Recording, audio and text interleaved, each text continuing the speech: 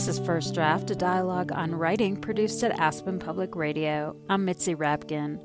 First Draft highlights the voices of writers as they discuss their work, their craft, and the literary arts. My guest who joined me via Skype is cartoonist and writer Tim Kreider, author of the book of essays, We Learn Nothing, and cartoon collections, Twilights of the Assholes, Why Do They Kill Me, and The Pain, When Will It End? His cartoon, The Pain, When Will It End, ran for 12 years in the Baltimore City paper and other alternative weeklies. His newest essay collection is called I Wrote This Book Because I Love You, and focuses on his various relationships with women who were his friends, lovers, ex-girlfriends, students, travel pals, and even one feline, his beloved cat. We began the interview discussing why Kreider chose to write about these relationships at this moment in his life. There's probably two answers to that. There's the ostensible reason I did it, and then there's the real reason, which I'm probably way less aware of. For one thing, this is my second collection of essays, and, there's something akin to second album syndrome where you've exhausted all your A material in the first book. And as it worked out, even though I didn't go into that book with the intention of having an overarching theme, it ended up by default being about friendships. And so for the second book, well, what do? You can either go on some gimmicky adventure and write about that, or do what I chose to do, which is go deeper and confront the stuff that you were too squirmy to go into in the first book and tried to avoid. Stories that you flinched from writing, which in my case were mostly about romantic relationships. And also I cynically figured maybe they'd give me more money for a book that had an easily pitched concept. The real reason is probably that it was stuff I was grappling with in my own life. I think you can only, if you're lucky, you can only live with your same dumb self-defeating patterns of behavior for so long before they start to exhaust you, and you try to face up to them and figure out why do you keep doing this? And so I think that this book was part of that process for me. Not to say that writing is therapy. I think the therapy should probably come first, so that you're not burdening the reader with it. Writing is for the reader, not for you, the writer. So I feel like we're in a time in our society where the female voice is really screaming to be heard. Everything from sort of the Me Too campaign to, just making less money at work. I'm just sort of curious about, this voice from a male right now. And if you ever thought, is this the time for this? What can I add to this discussion? How can I illuminate what it's like for men? I'm just wondering if you thought about that at all. Well, this book was pretty much written by the time the Me Too movement started. It's not like gender politics wasn't a minefield before Me Too. I was certainly mindful of that. And with the shame machine of the internet, I think every artist constantly imagines all the angry, humorless, dogmatic people of the internet reading over their shoulders at all times and second guesses themselves accordingly. So, I thought about gender politics a good deal in writing this, in some essays more than others. Yeah, I recently told, I was guest lecturing for a friend's class to some aspiring writers, and I told them this has been pretty much the worst year in history to be a white male, but it's still pretty awesome, still better than being anything else. But yeah, it's not a great year to be a straight white male writer. Pretty much no one wants to hear what you have to say. But like everyone else, I am stuck being the person I am, and I'm not going to stop writing. And unless Me Too wants men just to shut up forever, which I don't think anybody really does. I think what they want is for men to do some of the self-reflection and introspection that I've tried to do in this book. I certainly don't try to make myself out to be attractive or admirable at all times in this book. I try to be honest, among other things. So I'm not holding myself up as any kind of exemplar of behavior. I'm trying, though, I think, to exemplify the sort of self-scrutiny that I think everyone ought to be doing. When you were writing this or when you were turning it in, do you ask yourself, because there's this part of being a writer that's just the creative part where you'll just sit down and write, but then there's the reader part and that interaction. So do you ask yourself when you write these essays, why should people care? Like, why do people want to read this? Does that enter your mind? Oh, yeah. I mean, I give an infamous talk to my writing students, first or second class, the famous no one cares what you think, or you are not special talk. I think that writing about yourself is a really embarrassing thing to do. It's so adolescent and self-absorbed that you had better have an ironclad justification for why this was worth the reader's time. And I think that trying to demonstrate that you have had a cool, fascinating, adventuresome life, or that you had an unbelievably effed up childhood, is not anywhere near enough. Like I said, you had better be giving the reader more than you're getting out of writing something. So my MO is always to try to figure out what is universal in my experience. What can other people use? Which often means that the more interesting the story, the harder it is to turn into an essay. Like the one of the harder essays to write in the book was the one about posing as someone's husband and riding the Ringling Brothers circus train to Mexico City. I mean, that makes a cool story to tell in bars, but what is that besides a cool story? And it took me several decades to figure it out. I wrote the first draft of that essay almost 30 years ago now. You're listening to First Draft, a dialogue on writing produced at Aspen Public Radio. I'm Mitzi Rapkin. My guest who joined me via Skype is Tim Kreider, cartoonist and essayist, and author of The Pain, When Will It End? And most recently, I wrote this book because I love you. Well, I think there was like different sort of tropes and energies that came out from these essays. So, for instance, you had mentioned the first one, Death-Defying Acts, when you traveled with your friend who you call Annie to Mexico to be with her. She was a teacher in the circus, in the Ringling Brothers Barnum and Bailey Circus. But to me, a lot of that essay was about mortality. So on the surface, you're on this train. It's easy to be lured in as a reader because it's so interesting to learn about the pie car where people eat and the adventures you have. But really, you and Annie had this relationship where she was sick and then she wasn't sick, and you would imagine your death with each other. You had these sort of games that you play. So I'm curious about that, about folding in this idea of mortality into this essay that in some ways is lighthearted, even though you went to Mexico to make sure Annie didn't die there right, due to dangers. Can you talk about that mixture? I love that essay because it's one of the lighter and funnier ones in the book, but it is all about death. But, you know, I started out as a cartoonist, and it's our instinct to be funny about the darkest things. I like your use of the word lured because I felt very consciously that that's what I was trying to do with this book is, even though it seemed like a good angle commercially to write a book about relationships, I also secretly suffer from this worry that relationships are a really silly, frivolous, trivial thing to write about, especially now that we live in a dystopia.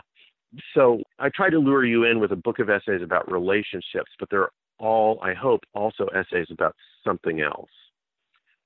Something, I don't want to say more serious or larger, because after all, it's possible that relationships are the most serious thing going on in life, but something a little less sexy, you know, like mortality or like war or religion. They're all kind of double exposure essays. I mean, it's sort of my MO to mash two seemingly disparate things together, like mortality in the circus train story, or like protesting the war in Iraq and accidentally falling in love with a friend, and then see what those things have to do with each other. How do they connect up? Which is not, by the way, a procedure I recommend to young writers. It's a terrible, inefficient trial and error process. You studied writing in school, and then you became a cartoonist. So what was the transition for you back to writing essays? And I'm really curious about the symbolism of using art and pictures and not being able to rely on pictures and going back to language. And was that a tricky transition for you to do that? I wish that I was a good enough artist that I could integrate writing and drawing and do graphic novels, but I don't really know how to do that. I used to be a single panel cartoonist, so cartoon ideas came to me in the form of single images of one metaphor. That's what a cartoon is a metaphor, a visual metaphor, like a dream symbol. And essay ideas just seem to come in very different form. It seems to be two different parts of my brain. I find writing a lot less satisfying. For one thing, just because drawing is more fun. Kids love drawing. It's physically more fun to put lines on paper and see something there that wasn't there when you started. And I'm primarily a visual person. It's easy for me to look at a cartoon and tell whether it's done, does it suck? Whereas with writing, whoever knows? Is this book any good? I couldn't tell you. And also, I just think visual art is a pure medium. I recently saw a silent film, Lucky Star. I can't even describe it to you because it's so sappy and ridiculous that if I told you the plot, you'd laugh. But seeing it in a theater, it made everyone in the audience want to stand up cheering and weeping, because I think that the lack of dialogue doesn't engage the rational side of your brain. It doesn't engage the left brain, and it gets under your skin into your subconscious the same way dreams do. And I think that cartoons at their best can do that. I had people write me over the years. I was a very left-wing political cartoonist, and some people said, at first I didn't agree with anything you said, but I had to admit you were funny. It cracked me up, and then you got me thinking. And that was always kind of the strategy. I always tried to be funny rather than politically trenchant. And I think that image just goes straight to where we dream and feel. And I don't know, language is so mediated. It's a real imperfect medium. You're listening to First Draft, a dialogue on writing produced at Aspen Public Radio. I'm Mitzi Rapkin. My guest who joined me via Skype is Tim Kreider, cartoonist and essayist, and author of The Pain, When Will It End? And most recently, I wrote this book because I love you. So you said in one of your essays, the older I get, the less life makes sense. Does that make it harder to be a writer as you age? In some ways, yeah. I mean, I think that there are certain patterns that are more obvious to me now in human behavior, but all the really big questions, I think if you're at all a smart, reflective person, age and experience tempers and qualifies the kind of passionate idealism and that you feel when you're young. I mean, young people are really absolutist. They're dogmatic. They know what's right and what's wrong. There's not a lot of gray zones for them. At least that's how I remember it. And that's sort of what I see in the world. And then the older you get, the more, qualified and tentative and riddled with caveats and qualifications everything becomes. And it gets harder and harder to say what happened and why and what any of it meant. So I think you get maybe a lot more cautious and second guess yourself about trying to say anything true, which, I don't know, if you're writing for any purpose other than to amuse or entertain, is somewhere in the back of your mind a concern, saying something true. I'm just thinking out loud, but it occurs to me that, and I think I've seen this happen to other writers too, you get a little bit impatient with all the artifices of art. I remember at some point Kurt Vonnegut said, I'm not going to put on any more puppet shows. You start to feel like if you've gotten any kind of glimpse of what's going on in the world, you feel time getting short and you just want to say what you think. You just want to tell people what you think is going on in this world, which doesn't, I'm afraid, make for very artful writing. Well, I think part of what you said about being a cartoonist and that cartoons are metaphorical, that metaphor sometimes is so much easier to understand things than when you go straight on. The essay that you mentioned, Our War on Terror, is a good example of that, where on one hand you were talking about this friend, Lauren, who you met, who was a cartoonist who you fell in love with, but she was married, and it seemed like a very real love from your point of view. And at the same time, the War on Terror was going on. It was 9/11 had just happened. George W. Bush was setting our own war and starting to attack these other countries. And you're going back and forth between this confusion that you have and the war going on. Can you talk a little bit just about this essay and writing it? Oh, what a nightmare it was. I mean, this is why I warn other writers away from my MO of just trying to mash two disparate subjects together and see if they stick. I mean, there's an exercise I do in class when I teach writing where I hand out two stacks of cards with single words on them, and one stack has concrete nouns like cobwebs or Legos, and the other has abstract nouns like regret or democracy. And the assignment is they each get one at random for each pile, and the assignment is write a paragraph explaining how these two things are the same, which you can do with pretty much anything. You can finesse it with rhetoric, but the real question is, well, is there a real connection? I mean, do they actually have anything to do with each other? And, the risk in taking a few years to try to write a 20-page essay doing that is that they don't really have much in common, and you're faking it, and we'll have to just scrap the whole thing. I had thought for a long time about writing about that relationship because I think it's a very common experience that you get inappropriately attached to somebody who's unavailable, and you then have to it either destroys that relationship or you have to figure your way back out the way you came or else through it and find your way back to some sort of relationship you can both live with. And we successfully did that. And I thought it might be worth telling other people about how that happened.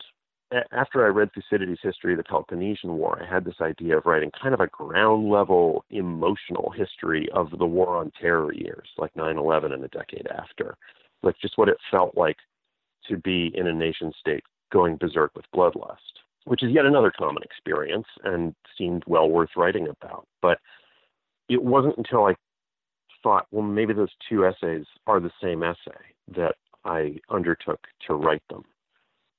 And it was a slow, painstaking slog. And my first editor on this book, John Cox, helped me quite a lot with distilling what was essential about and what was common to both those experiences. And the two words that I mentally taped up on the wall were idealism and futility. It turned into an essay about falling in love with someone you're never going to be with while protesting a war you're no way going to stop. And why are you doing those things? And it's about finding your way toward more realistic and more realizable ways of engaging with both love and politics.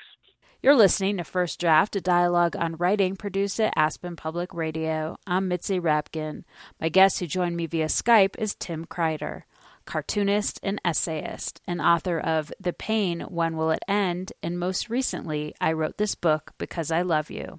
One of my favorite essays in the book was called Orientation. And thank you for saying so. It was the hardest one in ways. It's really close to the end of the book. So as we've gotten to that point, we've learned about your relationships with friends you've fallen in love with. We've learned about your relationships with your cat. We learned about your relationship with a prostitute who was a fan, who you had a week-long liaison with, but you remain friends. And then we get to orientation, where you're teaching at a school called Scott College, where a majority of your students are female, and you're musing about, you're not much older than them. You can't fall for them. You can't have sex with them. And yet at the same time, they're so open with you. You have one student that tells you she likes to take her clothes off all the time. Tell me a little bit about this essay. Well, this is the essay I was primarily thinking of when you asked about the Me Too movement and whether I was self-conscious at all as a man writing a book about relationships right now. I mean, I undertook to write this before Me Too was a thing, but like I said, I mean, sexual politics was a freaking mess before that anyway. And so I was certainly conscious of the possibility that I would be widely perceived as a predatory creep, or at the very least a jerk.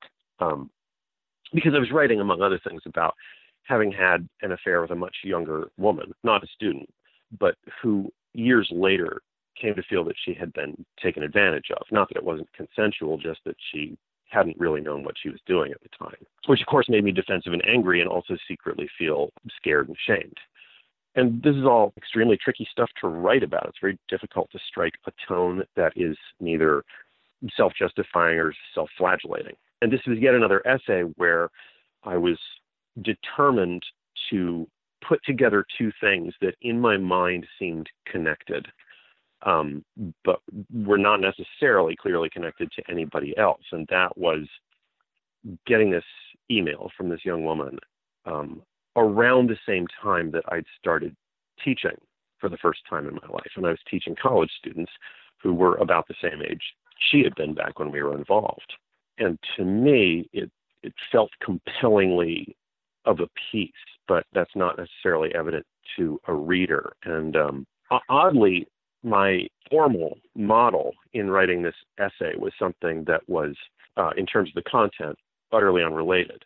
I kept thinking about Stanley Kubrick's Full Metal Jacket, which is formally a very weirdly bifurcated film. Well, the first 40 minutes, are set in boot camp, and then the rest of the film is set in Vietnam. And narratively, they have just about nothing to do with each other. And whether that film succeeds formally or not is up for debate. But I kept thinking about that. I wanted to do something like that with this essay. And finally, I had to give up on my plan, which was just to have them be two completely separate, discrete chunks. And I integrated them a little bit. But that is what happened with that. And it was just a nightmare to get right tonally, because I ran it by a lot of my friends who are readers, most of whom are female. And a couple of them just could not get past that relationship. They felt like too many female readers would have been in situations like that where they felt exploited by older, more powerful men and would just turn against me and never get back on board with me as author. And so I fretted about it and argued with them, and it felt like a referendum on my character and like a reflection on our friendships. And I rewrote to try to satisfy them. And in the end, I just had to accept that some readers are never going to like this essay, and there's nothing I can do about that. So at some point, you've got to make an executive call about how many people you are willing to offend or lose by telling your version of the truth. A lot of the essays in your book have to do with, some of them are sexual escapades, some are friends with benefits, some are, relationships you don't consummate sexually, but you do indicate through your childhood and everything, you seem to have some sort of long-term commitment issues. But it is always really easy to get into relationships. It's much, much harder to get out. And you had a student, your student, I think her name was Gina, who said, she takes her clothes off all the time. But then she said to you, bearing yourself emotionally, that's really scary. And she's talking about that versus taking her clothes off. That's the point, is that it's easy to get naked with people. It's easy to go on a train ride with people. It's probably easy to protest people. But to bare your soul is so much harder as a writer, as someone in relationships, in intimacy. So to me, that line in that essay is also summing up maybe one of the underlying themes of what you're getting at with a lot of this. I love that it happens from basically a teenage girl. Yes. Well, that student was an actress, I should clarify. And therefore an exhibitionist. And so, she was talking about getting naked, mostly on stage, although not exclusively. And this was no big deal for her. But like she said, bearing yourself emotionally is scary, both in life and in writing. Showing someone a first draft is, for me, much more embarrassing and fraught with anxiety than, getting naked and sleeping with them. Because the first draft is likely to, show off who you are in all sorts of humiliating and unattractive ways. Writing is still a very cowardly and controlled way of bearing yourself, because you get months or years to refine it and make sure it comes out the way you want it to, which is why interviews are so nerve-wracking for writers, because you just, your first draft gets published. And, it's also true that bearing your soul in a heart-to-heart conversation with a friend over drinks is still not really the same as burying yourself in the involuntary way that you do when you live with someone for years, because they get to see all kinds of horrible things about you that you would rather hide. They get to see how you are when you are tired or irritable or complaining about work for the 1,000th time, or you're caught in a lie. They get to see the parts of you would rather not be seen. But as I said in one of those essays, there's a line along the lines of if you want the rewards of being loved, you have to risk the mortifying ordeal of being known. You're listening to First Draft, a dialogue on writing produced at Aspen Public Radio. I'm Mitzi Rapkin. My guest who joined me via Skype is Tim Kreider, cartoonist and essayist, and author of The Pain, When Will It End? And most recently, I wrote this book because I love you. Can you read a passage from an author that speaks to you or influenced you as a writer? I would like you to know that I'm not reading this. I'm reciting it. I like to memorize passages of literature. I make my students do the same thing because I think that you absorb other writers' prose rhythms through reading them, and it's good for you to have those things in your head. I'm a big believer in things like euphony and cadence in prose. So, I'm sorry, this is sort of a cliche, but it's such a famous passage, but truly I love it. Most of the big shore places were closed now, and there were hardly any lights except for the shadowy, moving glow of a ferry boat across the sound. And as the moon rose higher, the inessential houses began to melt away, until I gradually became aware of the old island here that had flowered once for Dutch sailors' eyes, the fresh green breast of a new world. Its vanished trees, the trees that had made way for Gatsby's house, had once pandered in whispers to the last and greatest of human dreams. For a transitory enchanted moment, man must have held his breath in the presence of this continent, forced into an aesthetic contemplation he neither understood nor desired, face to face for the last time in history with something commensurate to his capacity for wonder. So obviously this is from The Great Gatsby. The last page of The Great Gatsby. So tell me why this is what you chose and over your life, why this is what you memorized. Well, I've memorized kind of a lot of passages, a lot of endings in particular. Endings are a nice opportunity for the author to swing for the fences linguistically. I used to know the last section of Beyond Good and Evil by Nietzsche. I know the ending of Dispatches by Michael Hare. Hunter Thompson also loved that page. He said he used to type it out just to know what it felt like in his fingers to type such great prose. I admire euphony and cadence. I also read translations of the Greek dramatists and of Beowulf when I was writing my first book, because those authors used assonance rather than rhyme. And I wanted to study that and get the feel for it. I really admire the lyric grandeur of that language. Obviously it's inextricable from the content, which is about America and human aspirations. But I don't know, in the 20th century, most American writing has followed in the traditions of either Hemingway, which is this very spare, terse, manly prose, or of Faulkner, which is sprawling and ornate, and not so much in the tradition of Fitzgerald. I think possibly just because he's harder to imitate without risking sounding pretentious or stupid. Shooting for the moon that way with your prose, that going for that kind of grandeur is chancy. Because if you fail, you're gonna look stupid.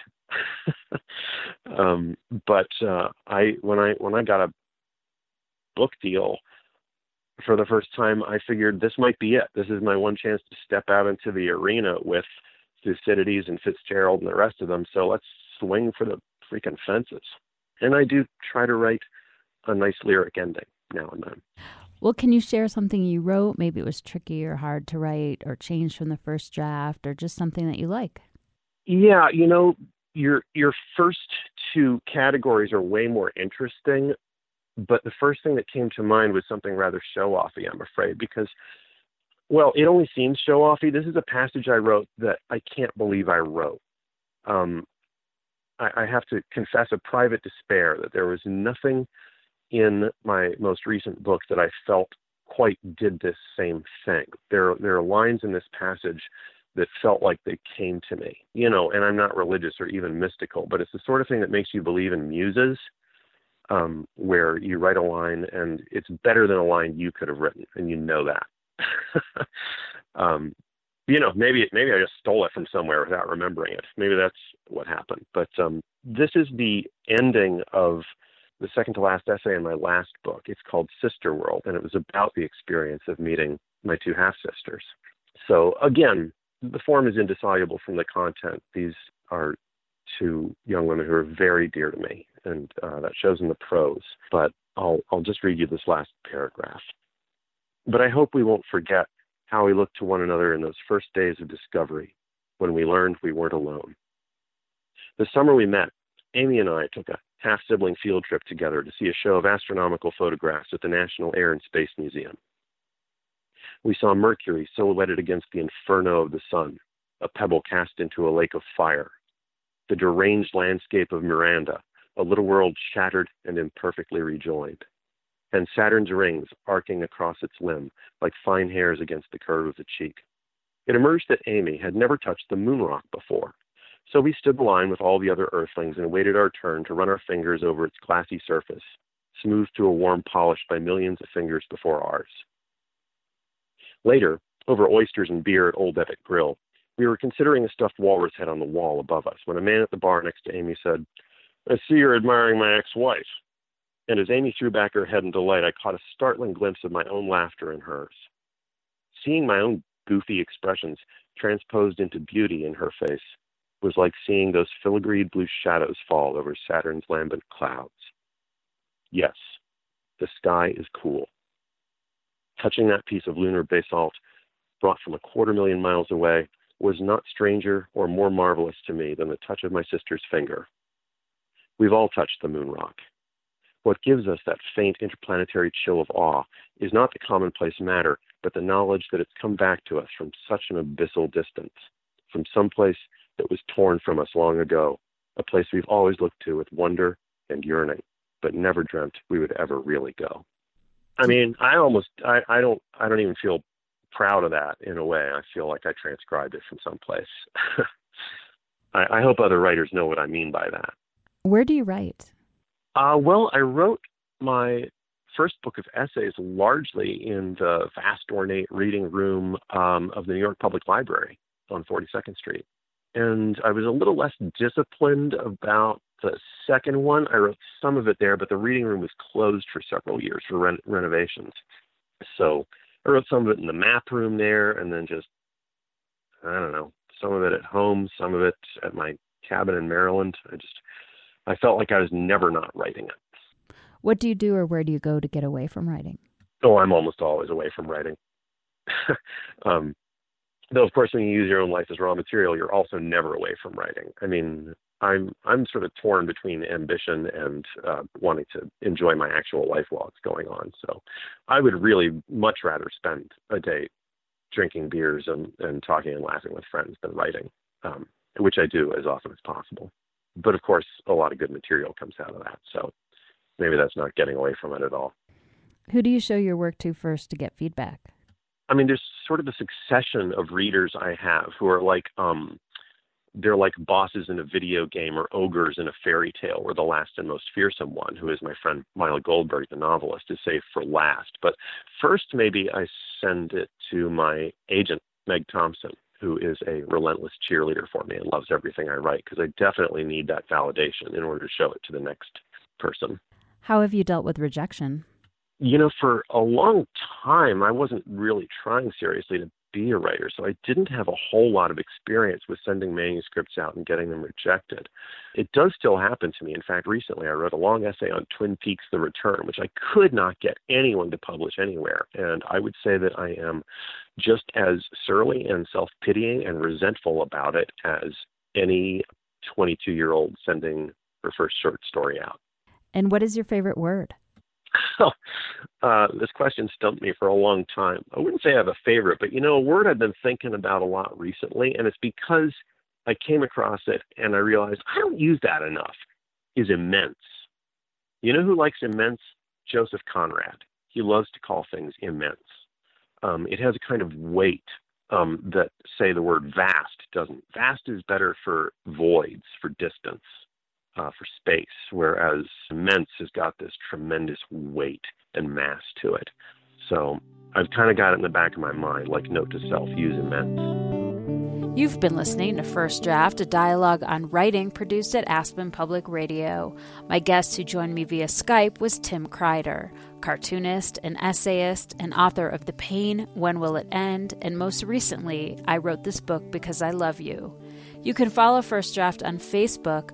Just look for First Draft, a dialogue on writing, and click like, and on Twitter at First Draft APR. You can email me at firstdraftwriters@gmail.com.